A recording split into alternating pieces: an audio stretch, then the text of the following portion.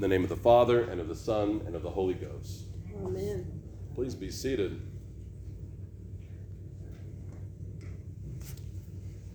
I become increasingly concerned that we don't have culturally clear ways of mourning and grieving.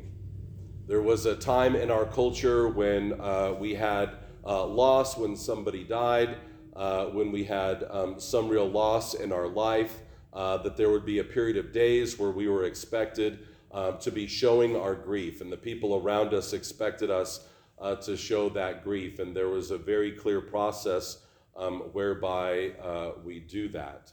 And that got lost along with many other things during the Protestant Reformation and the Industrial Revolution for lots of reasons, so that now we expect that somebody could be grieving and we couldn't tell.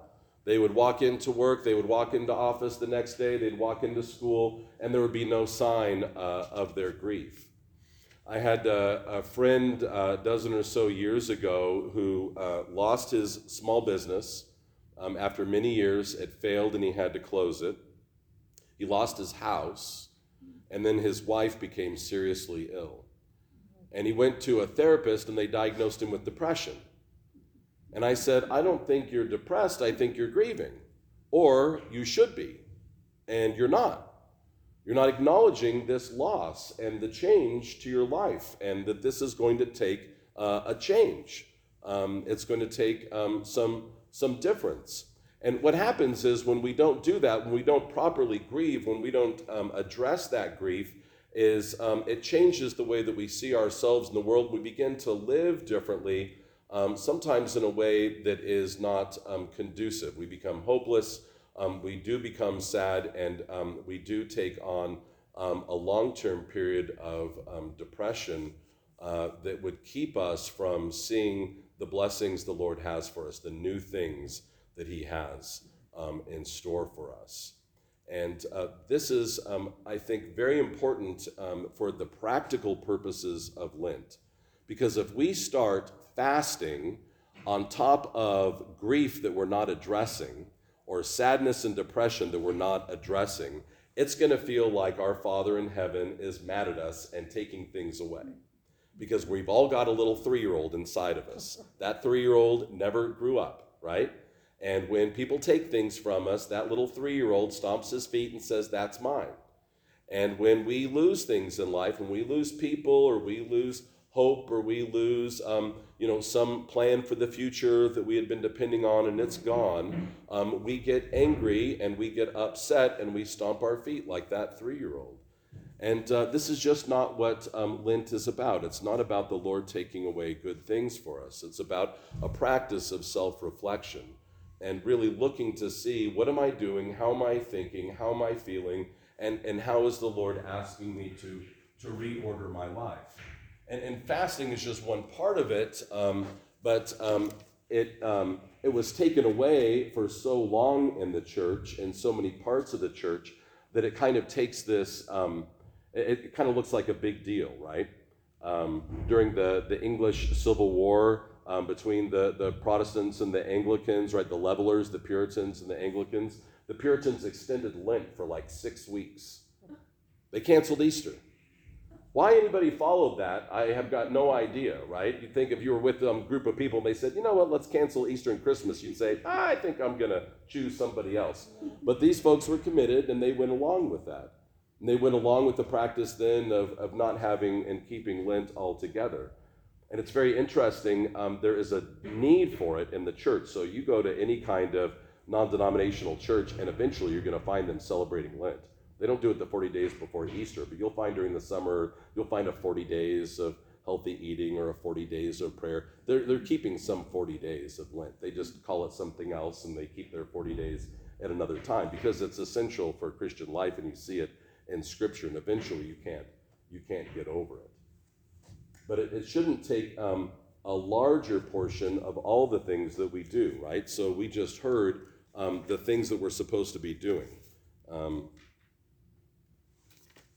Or are we about to hear it? Here we go, on 544, top of page 544. So we're observing a Holy Lent by self-examination and repentance. So I examine myself and I say, is this thing that I'm doing, is the time that I'm waking up in the morning, is the first thing that I'm doing, the television show I'm watching, the book I'm reading, the people I'm having lunch with, what I'm eating for lunch, how I'm spending my workday, how I think about my work, how I treat my coworkers, how I treat my husband, wife, siblings, how I keep my relationships, the priorities that I have for my friendships, the way that I treat my neighbors, the way that I keep my house. Do you see where I'm going with this? It's everything we have to look at, right?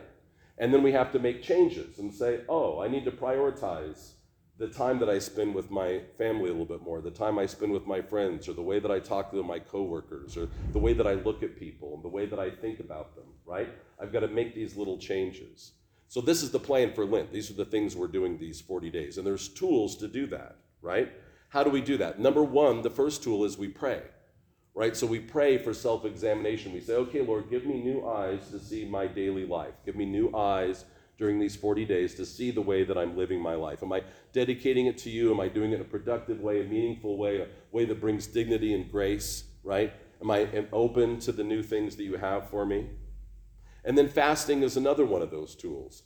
Fasting, again, is not our Father taking a good thing away from us. It's us showing us some self-discipline and saying, I'm going to allow some experience of hunger in my life, because when I get hungry, I get tempted, right? And I experience that temptation, and then I get to remind myself, I don't live on bread alone, but by the Word of God. And that's the reminder. So I'm not going to eat sweets. I see the chocolate bar in the grocery store, and I get tempted to buy the chocolate bar, and I say, man does not live by bread alone, but by the Word of God. So I'm reminding myself, right, in repentance, to be orienting myself to God. Almsgiving, right? I've got a couple extra dollars in my pocket to buy that candy bar with, or to buy myself a drink or something like that. And then I think, that's money that I could put in my ARDF box, or that I could give, right? And so we're ordering that. Now, I want to say about almsgiving that this should not be some kind of random, just by the gut, right? We should have a budget in our lives. Our money should be budgeted, right? So we should know how much is going to almsgiving, just like for tithing. So this money shouldn't be coming from something else. It should be part of our budget for almsgiving.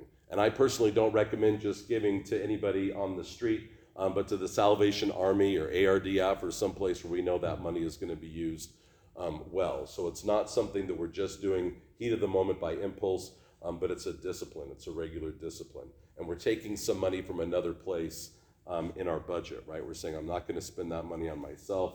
I'm going to spend that money on the good things of God. And then by reading and meditating on God's holy word. So that means that we're not only reading it, but we're meditating on it. We're thinking about it, right?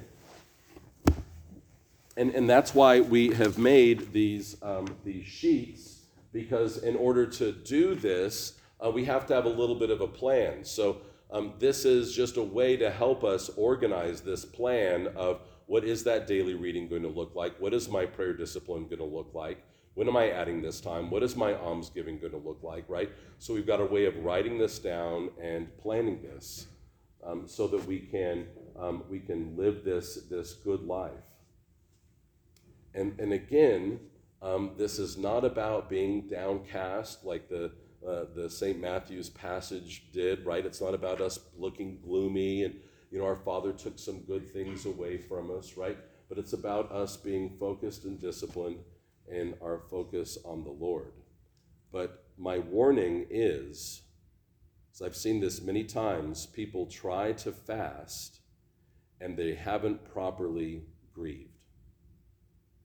And the fast becomes an added kind of burden, unreflected burden upon a grief. Because some of us are fasting from things and from people and from situations that we didn't plan on fasting from, right? We're fasting from fellowship. We could be fasting from a friendship. We could be fasting from a thing in our life that was good that we've lost.